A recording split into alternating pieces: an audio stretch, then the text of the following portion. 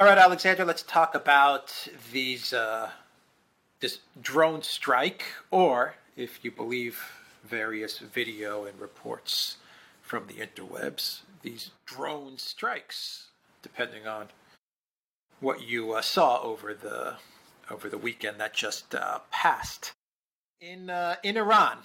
And we have the Wall Street Journal coming out with an article where they do say that what happened in Iran was somehow coordinated between Israel and the United States and the Biden White House.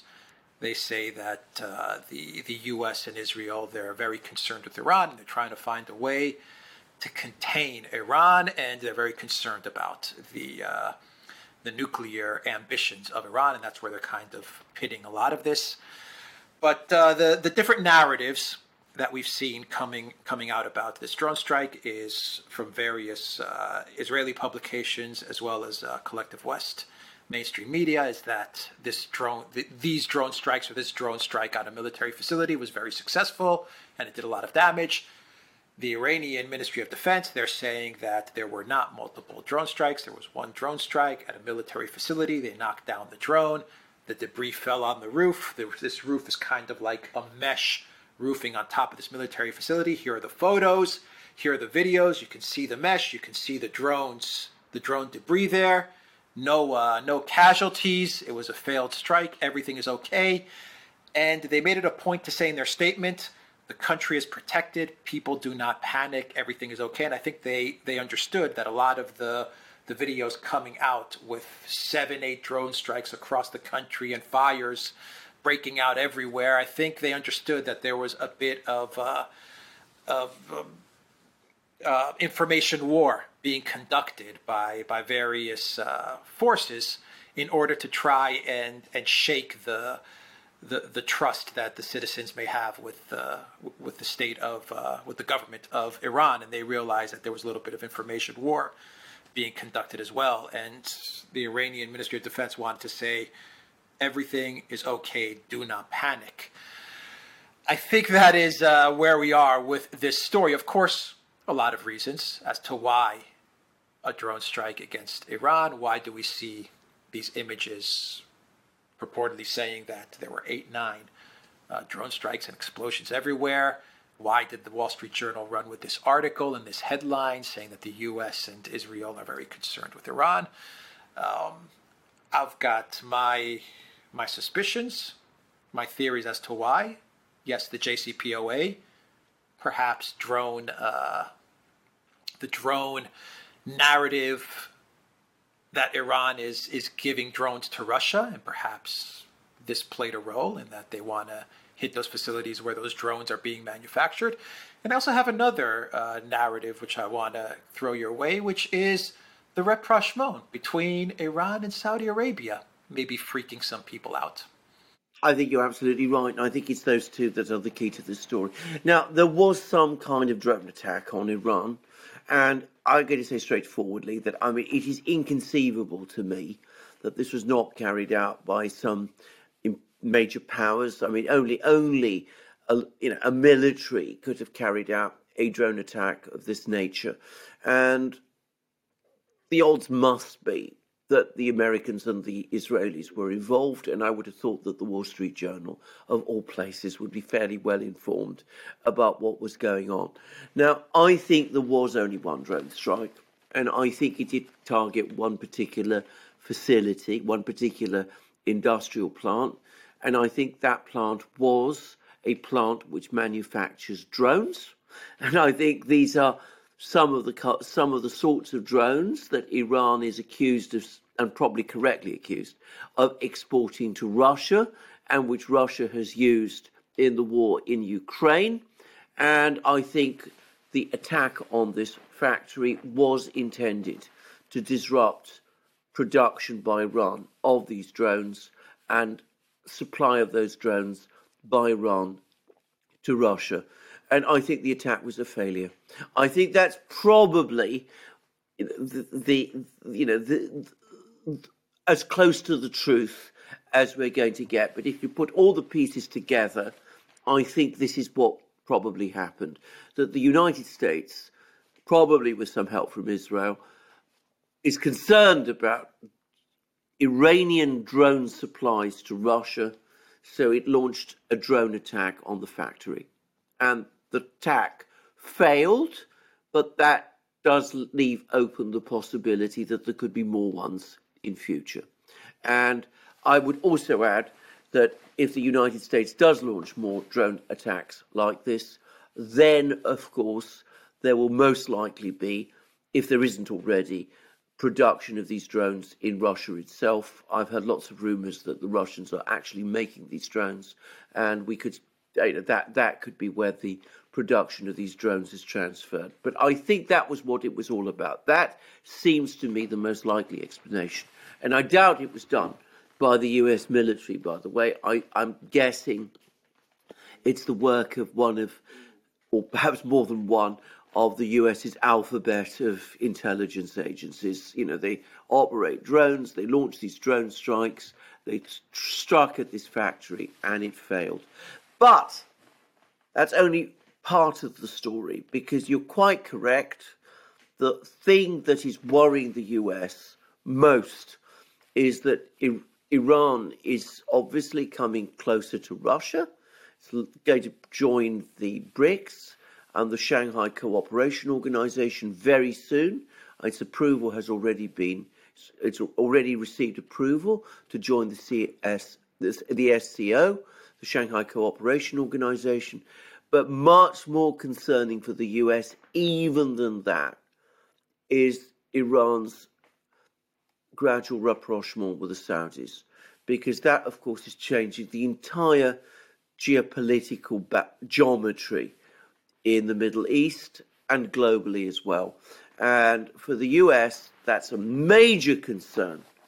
And realistically, they can't attack Saudi Arabia, at least not for the moment. But they can attack Iran. And I'm afraid this attack, small as it apparently was, is probably an indication of what is coming, that there will be more attacks, bigger attacks before very long. I'm afraid another area of conflict is being created.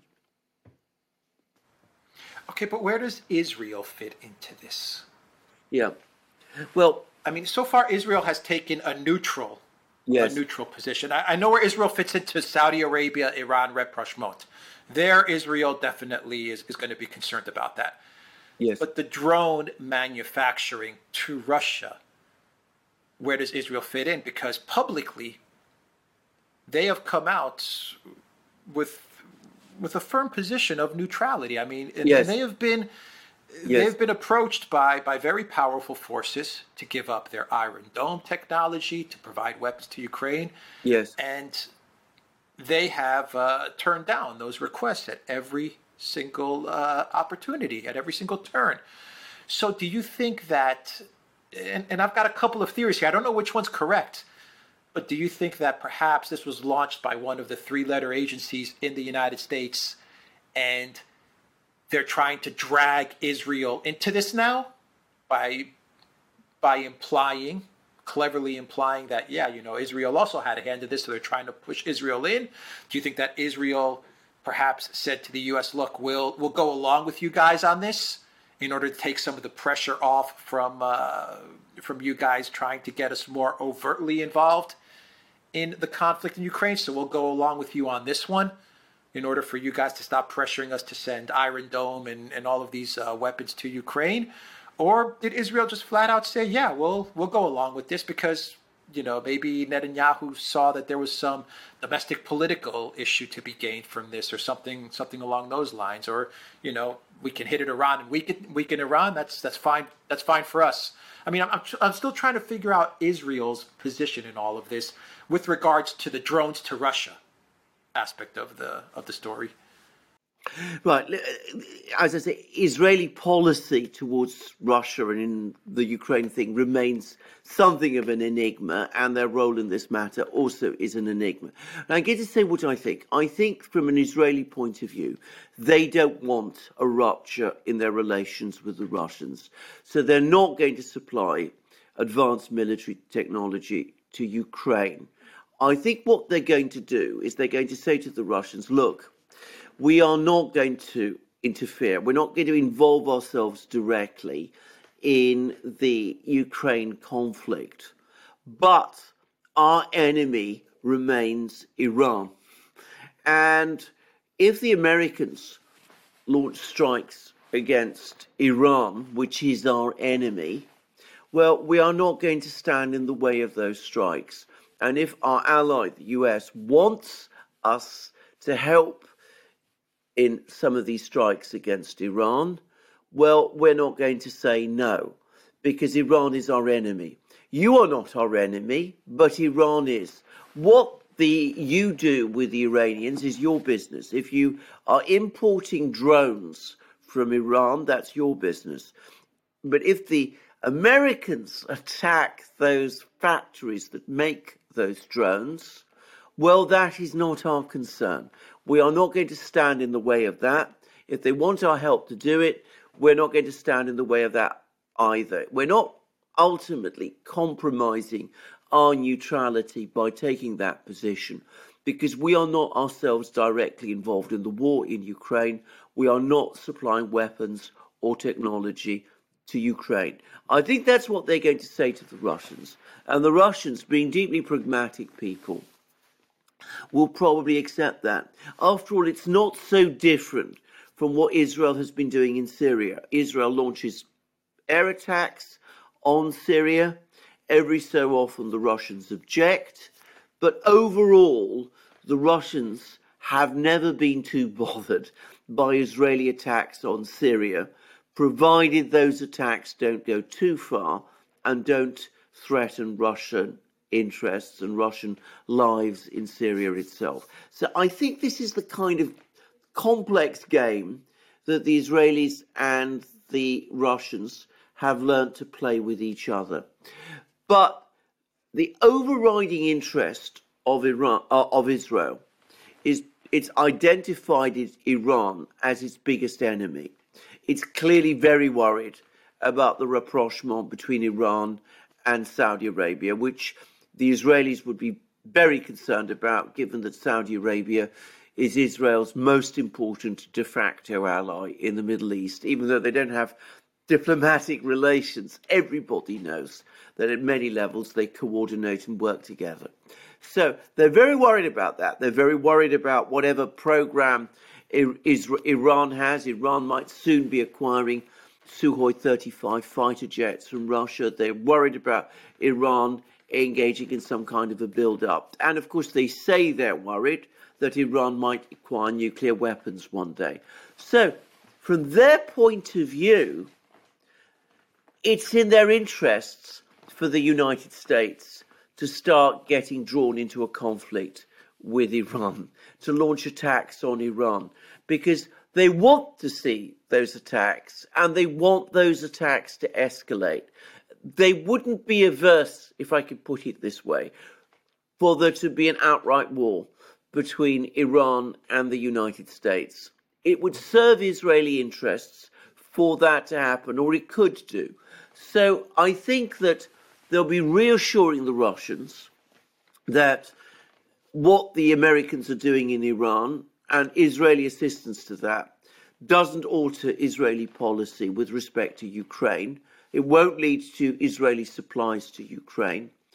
But they'll also be telling the Russians, well, we have our own concerns about Iran. We have our own interests to pursue in Iran. If the Americans are attacking Iran, which is our enemy, that's what we want to see.